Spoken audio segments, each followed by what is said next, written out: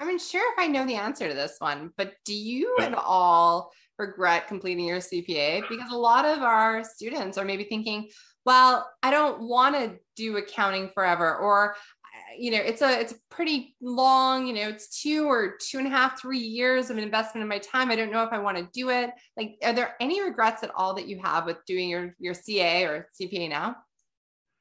No, there's definitely when you're going through the articling program and working at the firm when you're young, especially, it's felt like there was an opportunity cost to it. Mhm. You get a little FOMO because your friends have also graduated or have been working, and you're like, oh man, I'm putting all these hours in. It's hard. It's a long Studying, I'm road. working, people are having Yeah, fun, I'm not. yeah, like I'm at my desk at 10 p.m. doing my assignment for the week, and all my friends are at, Flames game or you name it. Like they're just doing something more fun than that.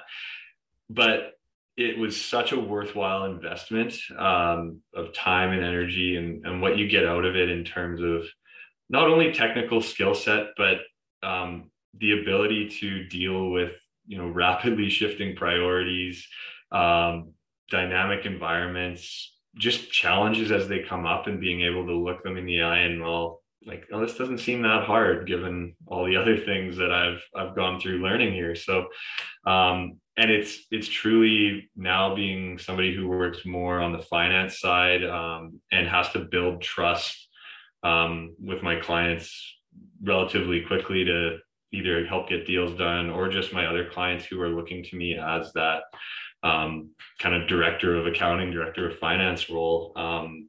It obviously, you have to back it up, but when they see, oh, you're a designated accountant, you must know you must know at least a little about a lot of things. And yeah, and the number of people who I'm meeting now through my finance clients who say, like, finding people who have the accounting background is actually very sought after on the finance side, Mm. because they know you understand the nuts and bolts, so that whatever you're working on, whether it's, M&A or debt raises, equity raises, just general corporate advisory, you've got that foundation that is very relevant and very helpful in advising in all those areas.